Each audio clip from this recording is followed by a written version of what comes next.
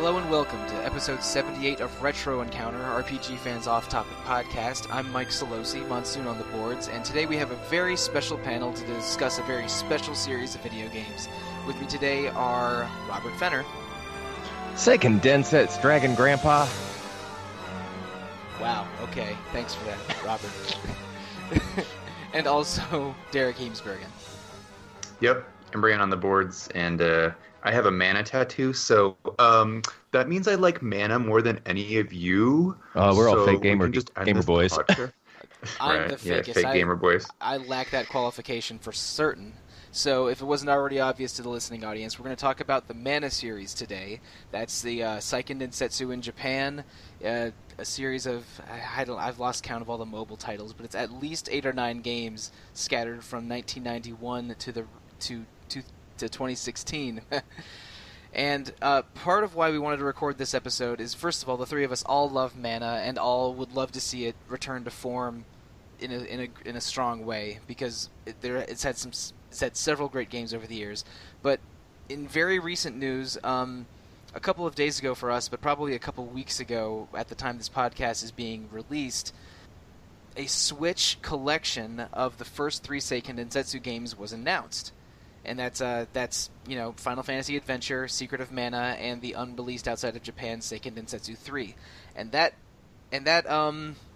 seeing the trailer for that awakened some nostalgia deep within me and got me excited to talk about the series. Mm-hmm. So I reached out to some of my RPG fan staff mates and found these 2 other Seiken Densetsu enthusiasts to talk about the series in general, what we love about it, what we want to see from it, and maybe prognosticating about the release of the Seiken Densetsu collection in English-speaking territories.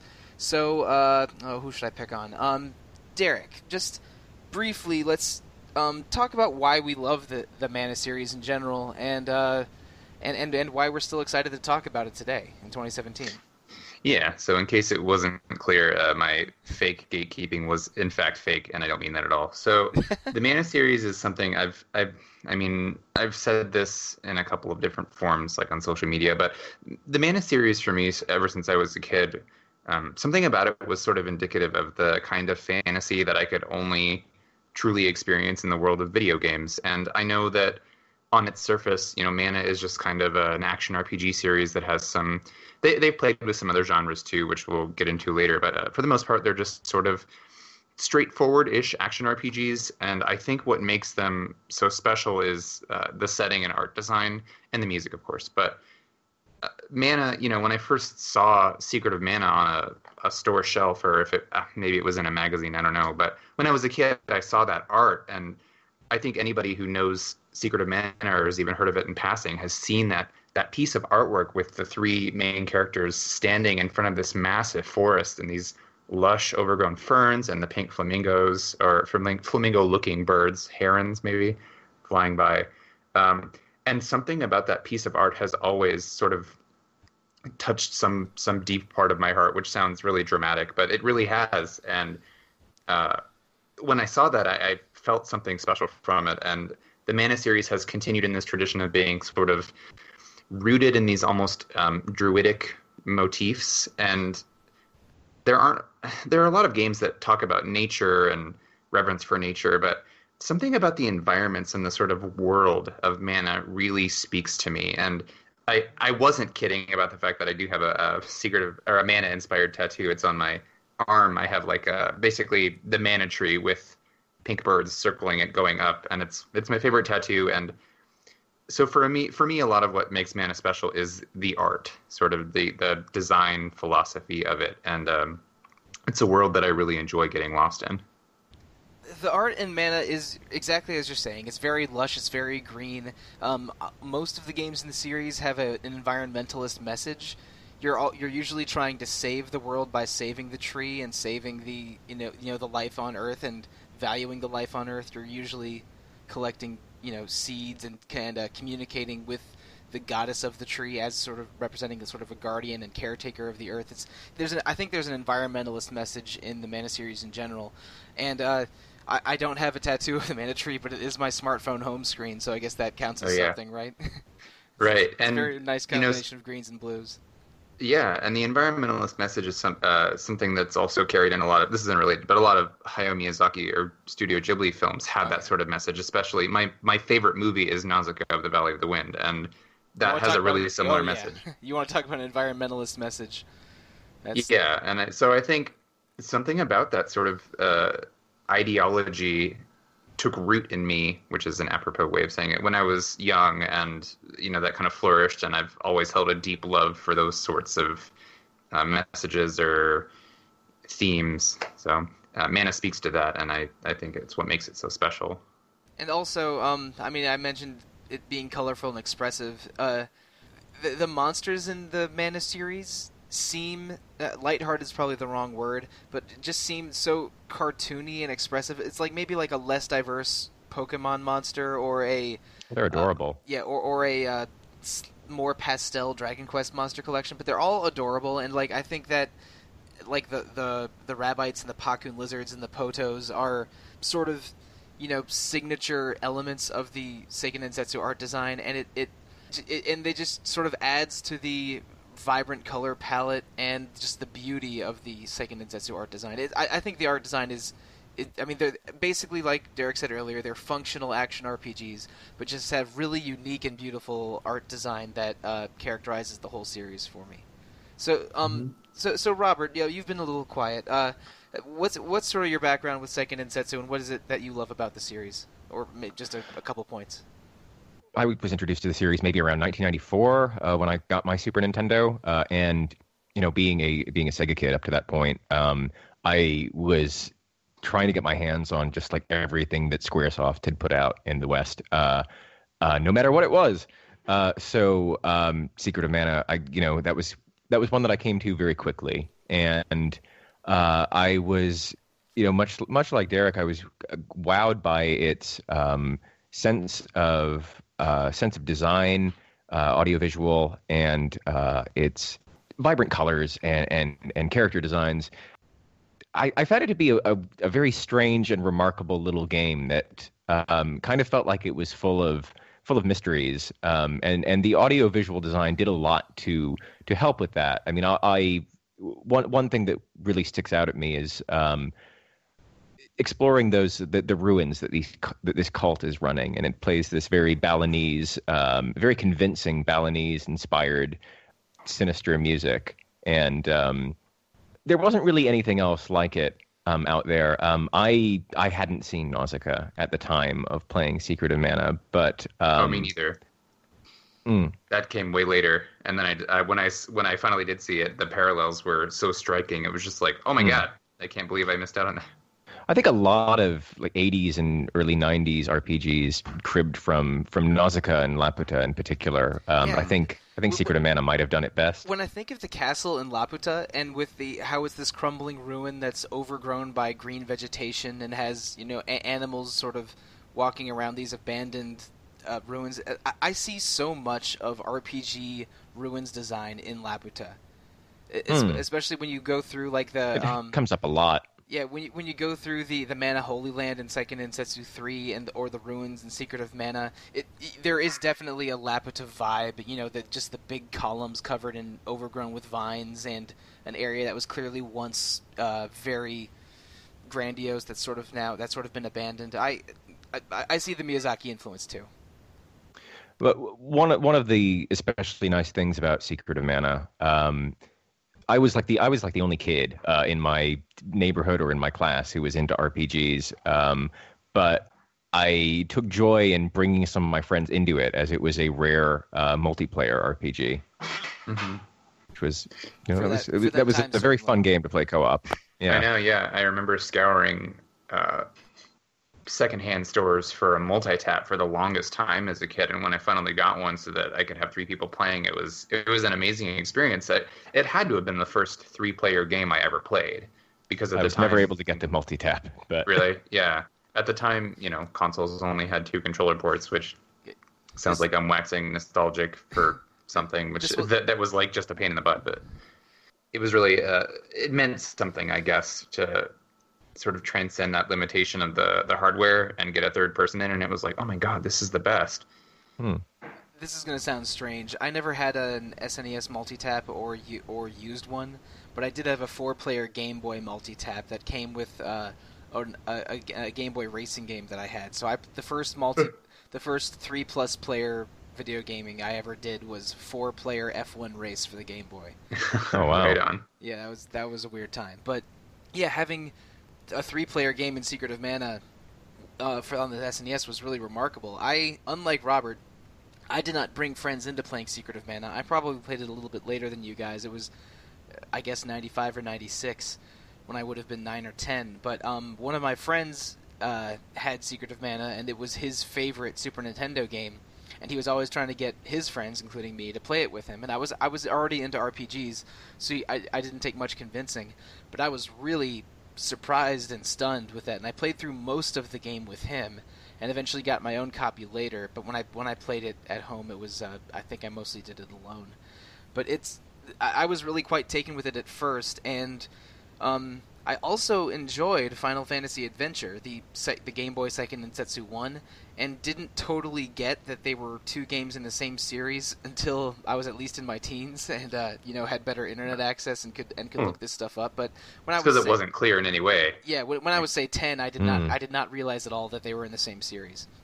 Yeah, but that one was a bit of a holy grail for me. I had the Saga games, the Final Fantasy Legend games, but I could never track down a copy of Final Fantasy Adventure as a kid, and my parents were not up for ordering me games from a catalog, so I never got to play that until much later. It's interesting that they've chosen that one to remake twice at this point. Yeah. And both have been in very different styles. I thought that the Sword of Mana GBA remake was sort of not great. Like it. No. Because Final Fantasy Adventure is really impressive for being a Game Boy game. It's a lot of the gameplay will, I'm sure, feel clunky nowadays, but they give you a wide variety of weapons and spells, and there's some real drama in the story. It's shockingly sophisticated and good for what it is as a Game Boy game. But the Sword of Mana remake I found really underwhelming. Lots of pondering over whether Dark Lord is evil. Yeah. I don't know. Could he be? Let's ask Dark Fact from the East series if he's evil. And in Final Fantasy Adventure, there is a Dark Lord who is clearly evil, and a slightly more interesting villain that sort of pops in and out. That's also clearly evil. But it has a lot of Final Fantasy DNA and Seiken Densetsu DNA in it, because there's a chocobo you can ride. But you're still saving the mana tree and speaking to the mana goddess.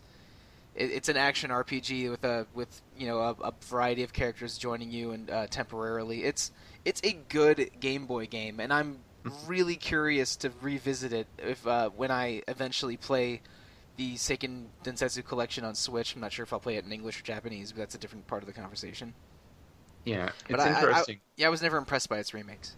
Yeah, they both went in different directions, because the Sword of Mana Sword of Mana was more in the vein of like a Legend of Mana style, art style at the very least, and then something about it just kind of felt sluggish, maybe off or slow to me. I never really connected with the gameplay as much. And then the newer remake, Adventures of Mana, they released it on iOS first, and I made the mistake of trying that because I was so enthusiastic to play Mana again. I was like, all right, I normally hate mobile phone games. I hate touch controls being shoehorned in. I hate virtual D-pads, but I'm going to give this a shot.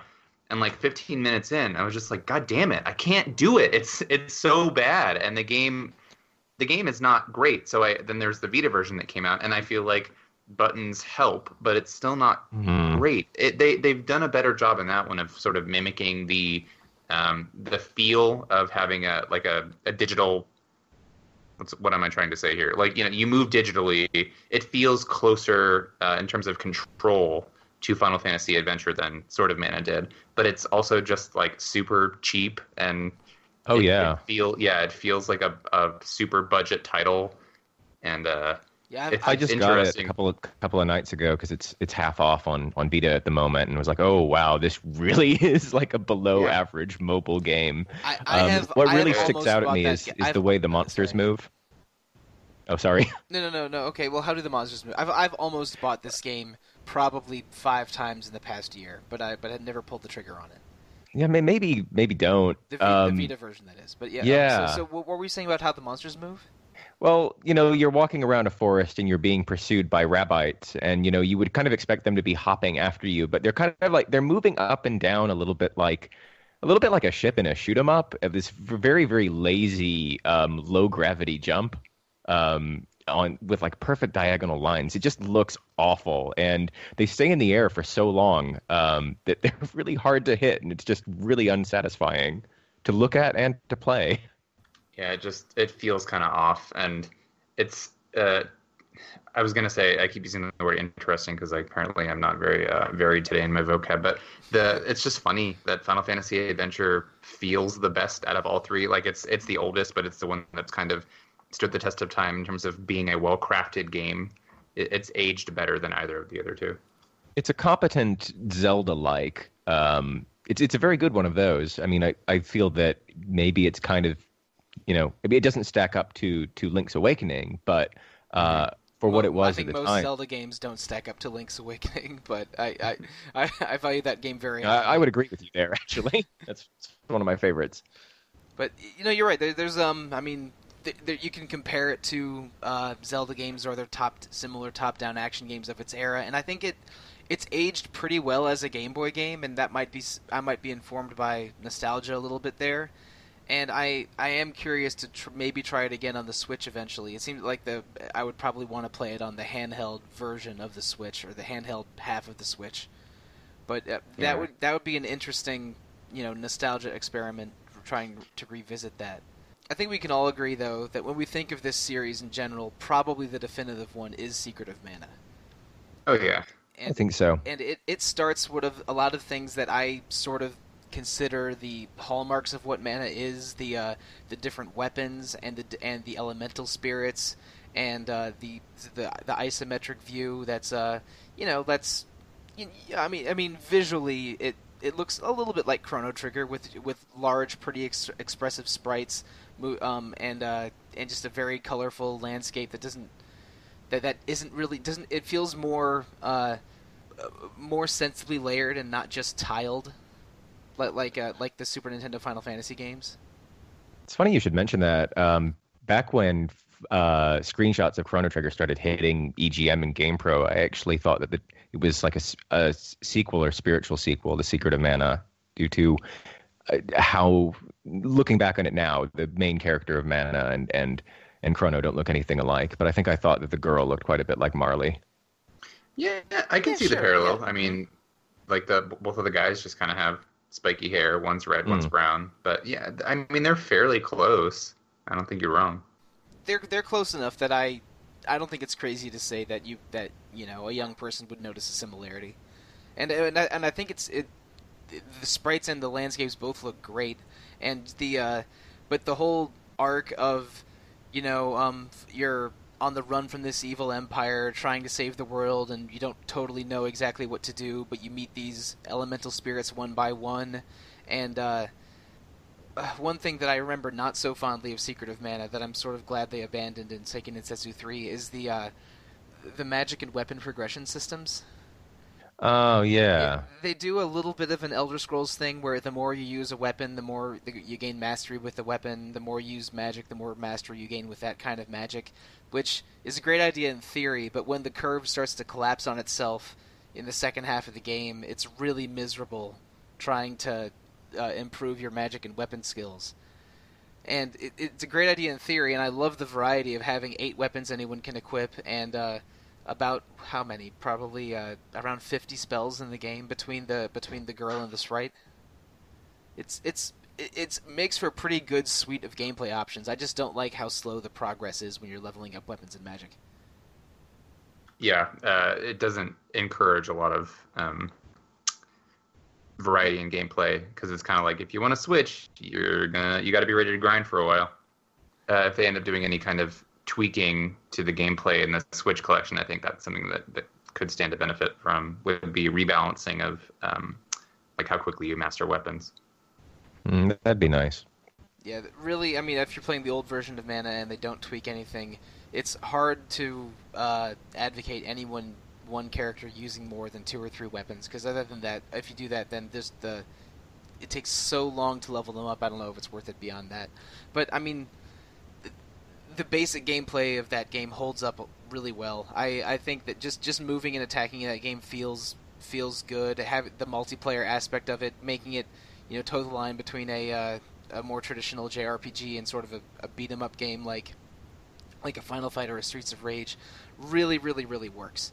And I may have mentioned this on other podcasts, but the closest thing I get to an experience like Secret of Mana or SD3 nowadays is maybe the old Marvel Ultimate Alliance RPGs or the 3 most recent Ys games, where you have party members you can switch between quickly and have each of them have a variety of moves to execute. It's a kind of JRPG gameplay that I really like and also miss a little bit.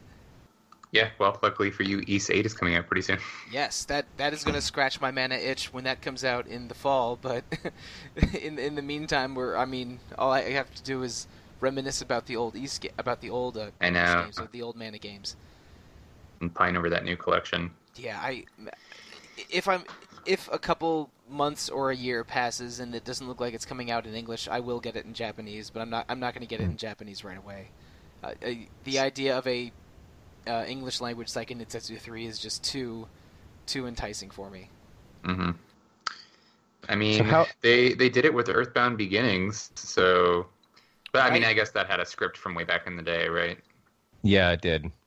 So it would take effort on their part. But if you can imagine, I mean, localization has improved so much in the last couple of decades that they could do something really awesome with SD3. And it wouldn't be the sort of like Breath of Fire 2 hack job we were used to getting back then. Well, from what I understand with SD3, it was at one point considered, but when the team took a look at the technical hoops they would have to jump through to localize it, they basically just went nope. And that's why what were the hoops? Do you know? There's weird graphic compression that ties into the text. That's why that fan translation took several years to be completed with the help of what was his name? Neil. I have it here. Neil Corlett, who is a extremely talented programmer. They had to bring him in to complete that. Gotcha. Oh. I remember the credits, the translation credits inserted into the main menu of that game. I've played that fan translation many times. I think that Square Enix and Nintendo probably could swing a full localization of all 3 games. I'm not sure what kind of emulation they're doing in that collection, whether they're just emulating all 3 versions or if it's a little bit more involved than that in this collection. But so they may be able to use the original English language translations of Secret of Mana and Final Fantasy Adventure, but I don't know exactly how true that would be, if they would have to start from scratch or not. But I think that there would be enough interest to warrant a remake, but I don't know enough about about all of the number crunching of the business side of things to say for sure or not. When you say remake, we get into dodgy territory. Right, that's what I was thinking. I was it's a collection, not a remake. Yeah, can we not remake it in the style of Adventures of Mana or anything else in that style, please? Well, I hope that they do a few things to the collection, like maybe level the experience curve in Secret of Mana a little bit, or fix the agility and luck stats in Seiken Densetsu 3. which is Oh, yeah. not unprecedented because they fixed how the magic block stat works in the GBA remake of Final Fantasy VI and subsequent mobile ports of that. So it's happened that when Square has put out ports and remakes of their old Super Nintendo games, they have done fixes here and there. So it wouldn't be unprecedented for them to make a change like that, and I would welcome a change like that. But again, we don't know enough about this collection, which isn't out in Japan yet, to exactly know everything that would go into an English language localization. I'm really, really fascinated that they made this collection, especially since when you look at the timeline of the series, there hasn't been a lot in the intervening years, because the last full non-remade Mana game was in 2007. Yeah. What about Rise, though, the iOS one? That was only a couple of years ago. Yeah, that was 2014. Oh, but it was also only in Japan, so. Yeah, I forgot about that. It was only Japan, and it was a 8-player co-op free-to-play game. So I guess I should have said full console release. But the hero, like that whole Heroes of Mana, Dawn of Mana, Children of Mana sequence was in 06 and 07. So I'm a little curious about the timing of this collection. We had the remake last year of the Sega Instance 1 remake last year, and Rise of Mana 3 years ago. Do you think that maybe they're trying to gauge interest in a bit of a revival, or was this I'm just curious about the timing and reasoning for this collection at this time? It was intended to be a revival of the series 10 years ago, so maybe a decade down the line they're trying to give it another go. Maybe. Mm-hmm.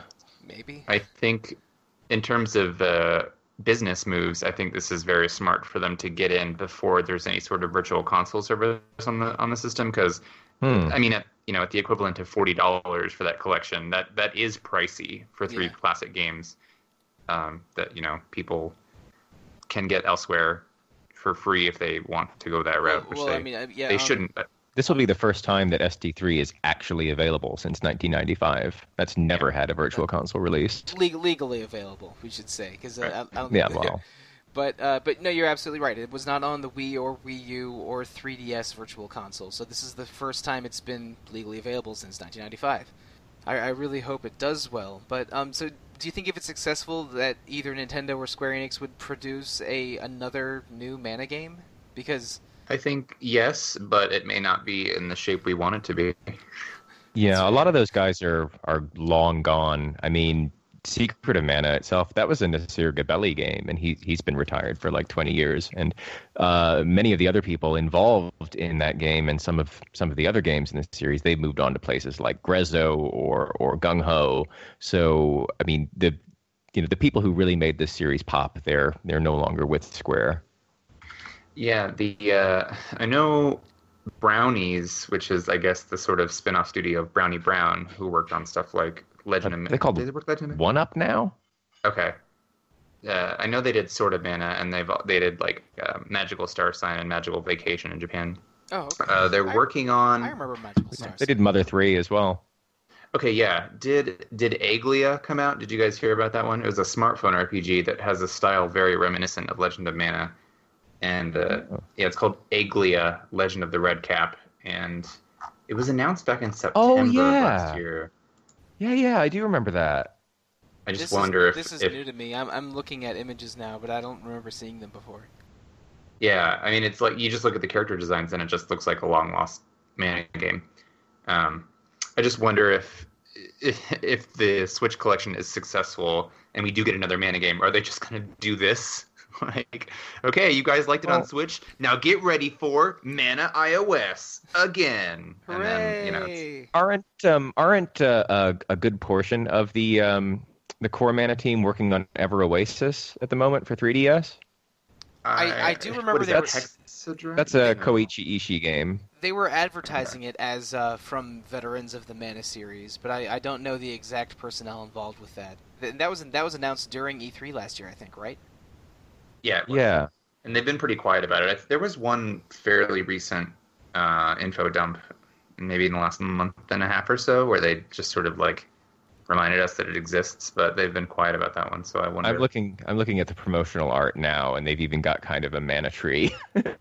Yeah, I wonder if that might be sort of a modern take, or what's the word I'm looking for? Like a spiritual successor to mana. Yeah. Maybe. Looks a little cutesy. But it does. It's closer to it's closer to the Adventures of Mana style in terms of it's the 3D graphical assets. So I don't know how I feel about that, but not that I have any problem with 3D inherently. Just traditionally or historically, rather, it hasn't worked super well for the Mana series. So Right. Yeah. because I think you lose a little bit of the character or the texture of the art design and that sort of generic 3D modeling. But who knows? They could impress us. Which kind of reminds me of, this is totally off topic, but they recently announced that Radiant Historia remake for 3DS, Right. which I'm kind of surprised that they chose 3DS when the original is available on DS and still playable on a 3DS. And then they changed the art style, which I think is a little Moe-fied, like, Yeah, especially Very Moe-fied. they changed Erica's design. Yeah. Now she has long hair and she looks super generic. Yeah. She has softer features and long hair instead of short curly hair, and she looks a little bit more like a generic Moe princess and less. She looks like she's from Gig Reunion or something. Yeah. Oh my Oh, gosh, man. that's exactly what she looks like. Or the princess class from Etrian Odyssey 3. Kind of all these Very characters- much, yes. All these characters kind of look like they're in a Sting RPG in a way. Because I mean, Yeah. I like some of the Sting games, but they're, very Moe and sort of anime generic as hell sometimes. But Yeah, I think Riviera was one of the first games I remember having really prominent sort of Moe characters where I was a little skeeved out. I was like, something's weird about this. And then it only and I continued mean, from there. I don't want to sound too disparaging because I played through Hexus Force twice, but which Oh yeah, Hexus Force is fine. yeah, Pretty good. it's a little a generic anime, but a Yeah, it's very, like hyper straightforward. yeah, but a good. pretty good RPG. Like I'm a Baroque guy myself. Baroque, yeah. Well, if it ain't Baroque. Don't fix it. Yeah, but and I'm a little curious that they went for a 3DS remake and not a Switch for that. And I know it's probably been in development so long that of course it has to stay on 3DS, and maybe they still want to keep the dual screen functionality going from DS to 3DS. But I just think that Nintendo would want as many new and upcoming Switch games as possible, and would push developers to move development onto the Switch. But I guess it didn't happen with the Radiant Historia remake. Well, they're insisting that the 3DS isn't dead yet. Right. Mm-hmm. They've been very, it's- very vocal about that. You're right, and the 3DS's very large install base shouldn't be ignored, but I think that a little tongue-in-cheek, of course they don't want to say they're abandoning the 3DS, but I think they're more interested in selling more Switches than making more games for 3DS, personally. They being Nintendo, but you could logically work out why it's on the 3DS or why it should be on the Switch either way, and I don't think that's probably not an important argument to have. It looks good, at least. I liked Radiant Historia, but I never 100%ed it. So if I ever decided to replay it or revisit it, I would probably just get the remake down the line. But Right. it looks good. Maybe we should pivot back to Mana a little bit. So, Legend of Mana. Right, Legend of Mana. That is a weird, beautiful game. That's an Akitoshi Kawazu game. And it shows. It's like, you want instructions? Too bad. Figure it out, loser. I tried figuring that out when I was 15 or 16 and just said, whatever, I don't get this. I'm just going to play FF7 some more. But It's never it's still finished it. beatable. It's just got all these crazy systems where you can really break the game if you know what you're doing. But, I mean, good luck knowing what you're doing. No, if I bought it on Vita fairly recently, on the off chance that I might want to give it a second shot, and I may yet, but I would do it with the benefit of the internet and some guides just to figure out what's going on a little better. But it's undeniably a really gorgeous game that is super interesting, even though I wasn't able to totally understand it, 10, 15 years ago. Legend of it's- Mana and Saga Frontier 2, they both have this wonderful watercolor style that was, never really seen before or again. Mm-hmm. And because the Mana series has such sort of richness in its visual design, I think that Legend of Mana benefited from that by having it's kind of it was obtuse enough that it made its world seem bigger than it was, if that makes sense. Like you could imagine that there were so many more places throughout this world, each in the style of those little pocket sort of biomes that you were planting on the map, right? Like the towns, and you had like a volcano and a snowy area and stuff. And you could just sort of imagine that world stretching on and on and on because the world was yours to build as you saw fit. So I think it did a good job of communicating that. One of the things that I think was very special about Legend of Mana, it's got this Saga-esque side quest system where like the entire game is really just a big open world collection of side quests. But some of those side quests, like some of them don't have any combat. You're just kind of like walking around town and solving little mysteries in a few cases. And that was kind of unusual for that period. And it feels like one of it feels like a Trails in the Sky game, like a Legend of Heroes game in a way. Kind of. I mean, it feels like a little bit more kind of like avant-garde and experimental, maybe more along the lines of like Mystic Arc, where things like the stories don't always make a lot of sense. Whereas in a Trails in a Legend of Heroes games, the each story would, make sense within the bounds of the world, but things get a little bit more surreal in Legend of Mana, I think. I didn't play enough of the game to 100% understand this comparison. But I just always thought it was just a really pretty game that I never knew what was going on. I should replay it eventually, especially since I love Secret of Mana and Seiken Densetsu 3 so much. Well, keep in mind that obtuse doesn't necessarily mean good by any means. It's just, it was very bold and sort of experimental. And I think that's what makes it memorable in part. Yeah, obtuse is a good way for how I felt about it when I first played it, but I think I could probably appreciate it better as an adult and with the benefit of being able to research before going in a little bit, because I went in totally cold just thinking it was going to be Secret of Mana again, which is... Yeah, me too. Yeah, it's disappointing if you go in like that. During the Summer of Adventure, if you recall. Right, which that was the all three of those games were so different. I think it was 4 games, right? Because it was Final Fantasy IX, Legend of Mana, Threads of Fate, and Vagrant Story. Yeah. I thought it was Chrono Cross as well. Oh, Chrono Cross. I thought it was Chrono Cross, Legend of Mana, and Threads of Fate. That's what I thought it was. Wasn't Vagrant Story or FF9 one of those? Because I thought it was 2000 was the year. Apparently it was Vagrant Story and Front Mission 3. Whoa, Front Mission 3. Okay. So no FF9. That's the whole gamut. That is... Yeah. Those are 5 very unusual Square RPGs that are not quite like their predecessors. Yeah, I mostly remember the soundtrack samplers that you could get by pre-ordering each of those, and then if you got all 3, you could get the awful, ugly SquareSoft like messenger bag or something. I don't remember that. I just remember a huge amount of Chrono Cross hype. Oh yeah, and also which was another game that released to mixed reception, but is pretty well regarded overall. And also, I mean, I guess, Legend of Mana and Vagrant Story are both in the Michael Solosi I didn't understand this game in 2001 All-Stars. Yeah, are there a lot in that category? No. Okay, let's see. Persona 2 Eternal Punishment was also in that category. Oh, well, that game, yeah. Well, it makes sense, I guess, but not. It's not the clearest. Me getting that game on Reputation and not understanding what was going on at the beginning is definitely a thing that happened. I liked Legend of Mana a lot, but I think things kind of took a bit of a turn after that. Wouldn't you say? Yeah. Yeah. And Legend of Mana was contentious enough, but I think that was sort of the last one that was even consistent. Like it was consistently a Mana-ish game, and everything beyond that was either experimental or just not good, or both. Right. So you have the Sword of Mana remake for Game Boy Advance, which we talked about a little bit already.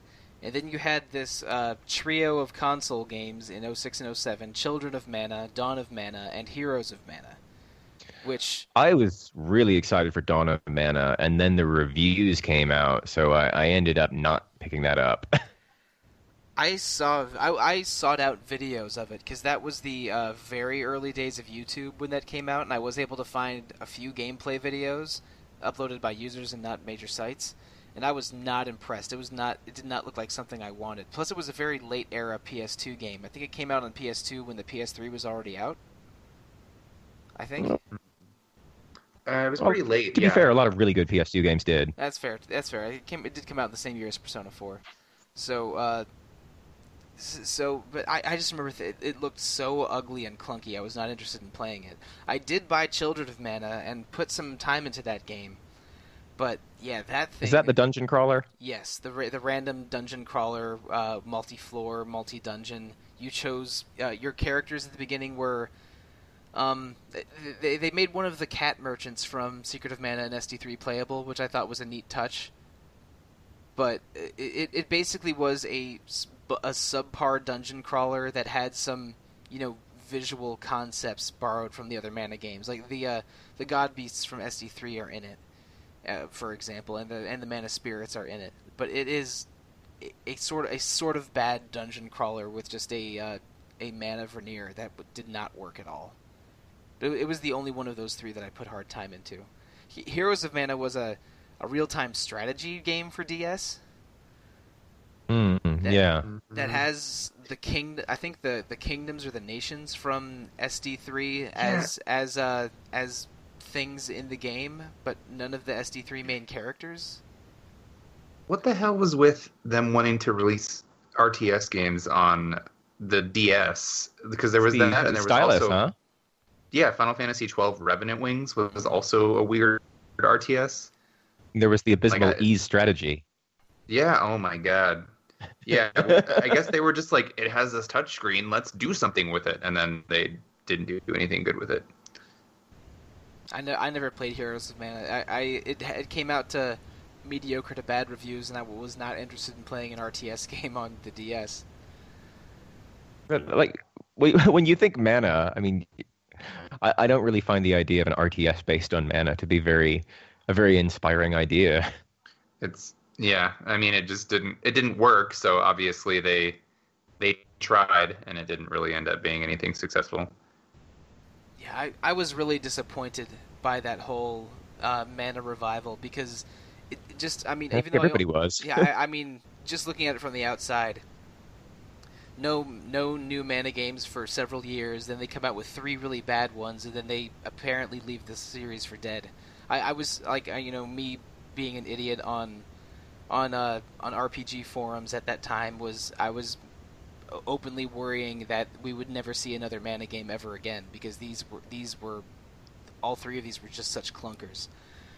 But in a way, my hope was restored a little bit with this with the Adventure of Mana remake and this upcoming collection. So I really don't know what to think anymore. Well, if nothing else, just having those 3 games available on a modern console in one package, that's a nice thing to have, if nothing else. Even if it doesn't mean anything for the future. Yeah, it's nice that they're throwing that to fans, hopefully Western fans as well. We haven't even mentioned how goddamn beautiful the cover art is and the key art. Right? Yeah. Yes. There was I think I mentioned this to both of you on Twitter, but there was a Secret of Mana art book that came out in 2010 or 2011, and the key art, and the key art that came out for the collection is in the same style as that art book, and the cover art and the key art with all 11 characters from Seiken Densetsu 1, 2, and 3 circling a Mana Seed is just beautiful. I want a game that looks like that. It's so gorgeous. I encourage people to look it up if they haven't found it already. Yeah, it is outstanding. And this style is different from the classic stuff by, I believe his name is Hirono Isono? Yeah. That's right. Or Hiro Isono. I don't remember the exact name. Apologies, but it is different, but I think it fits. Yeah, he passed away in 2013, I believe, which is a shame. Because his art was just transcendent. But this new style is also great, and I think carries the spirit forward, albeit in a little bit more of a kind of straightforwardly cheerful modern way. I didn't realize he died, though. Shame on me. Yeah, it was Isono Hiro. It's a shame. It's a fantastic artist and a visionary, so... That is too bad. Yeah, so it's been nice to reminisce a little bit about the Mana series. I really hope that we get that Switch collection in North America. And if we do get it, I feel like since I never really played much of it, the Japanese version, Mike, I know you're pretty experienced with it. Do you have any pro strats you want to lay on us? Man, recording this and talking about the Mana series has me wanting to replay SD3 and Secret of Mana. But I guess I can. I mean, I've played that here game. Actually. Yeah, I've played Seiken Densetsu 3 6 or 7 times because there's 6 playable characters and you choose 3 at the beginning to be your team the whole game, and which one you pick as your main character determines the final dungeon and final boss that you go through. So there's a lot of replayability and fun to that game, and each character can class change into 4 different final forms. So there's a ton of variety and replayability in that game. But in terms of pro strats, I guess your main character is the most important character and is the one that you're with the most, so you should just pick the character you think looks coolest for your main character, and that's your first pick. And for your second pick, the best character game to game, moment to moment is Kevin the werewolf. So if he wasn't your pick number 1, pick him second, because he has the best offense in the game, full hands down, and even if you're not controlling him all the time, he'll just be able to wreck crap a lot just by himself. And because his attack power is average, but he attacks twice as fast as the other characters, and his offense doubles when he turns into a werewolf at night. So that's pretty cool. And and for your third character, you should pick Carly the cleric if she wasn't your first pick, because if you pick her, then you'll have healing spells the whole game, and you don't have to teach healing spells to Kevin or Duran to sacrifice offense. And she'll always be learning spells that weaken enemies or strengthen your allies or instantly kill undead or all kinds of helpful stuff. But basically, you'll never have to worry about healing if she's on your team. And if you pick her third... I just wish she wasn't an irritating child. Yeah, she is super irritating. Right. I do not recommend her for the first character. Pick someone else. But if you pick her third, then you get 3 characters for the first dungeon and first boss instead of 2, which makes the beginning of the game a little easier. My favorite party in the game... I was like 70% serious, but damn, you really have the pro strats. Start to finish. No, I've played this game a lot, and I used to hand out the pro strats on like GameFAQs forums and stuff in the mid 2000s, I guess. But my favorite team is good stuff. My favorite team is either Kevin, Reese, and Carly. Reese is the Amazon spear girl, or Kevin, Hawk, and Carly, and Hawk is the thief dude with knives. Angela, the mage girl, is powerful, but with her, you have to pause and cast spells a lot to make her useful, so she's not as fun to play as the offensive characters. And Duran, the swordsman, is strong, but he's really slow, and you have to use spacing and be careful with him, which isn't as fun as just running in and punching dudes with Kevin the werewolf. Right. So yeah, that's my pro strats Seiken Densetsu 3 moment. Thanks for setting me up there, Derek. Thanks, man. No, you delivered. So, right. Oh, and if you're playing Secret of Mana for the first time, I recommend a party of the boy, the girl, and the sprite. Oh man, that's a tough one. You drive a hard bargain. That up. Yep.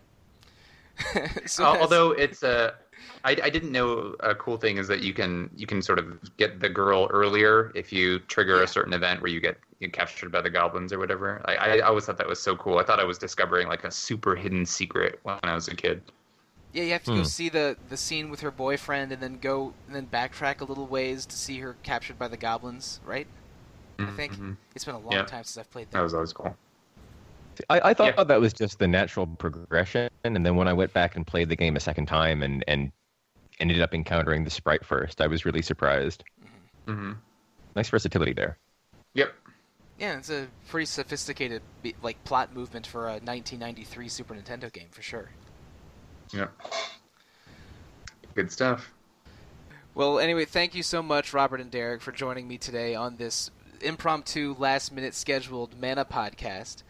It was a joy reminiscing with you guys, and maybe talking about the future of the series a little bit. And listeners, you can catch Retro Encounter on RPG Fan, posted every Wednesday.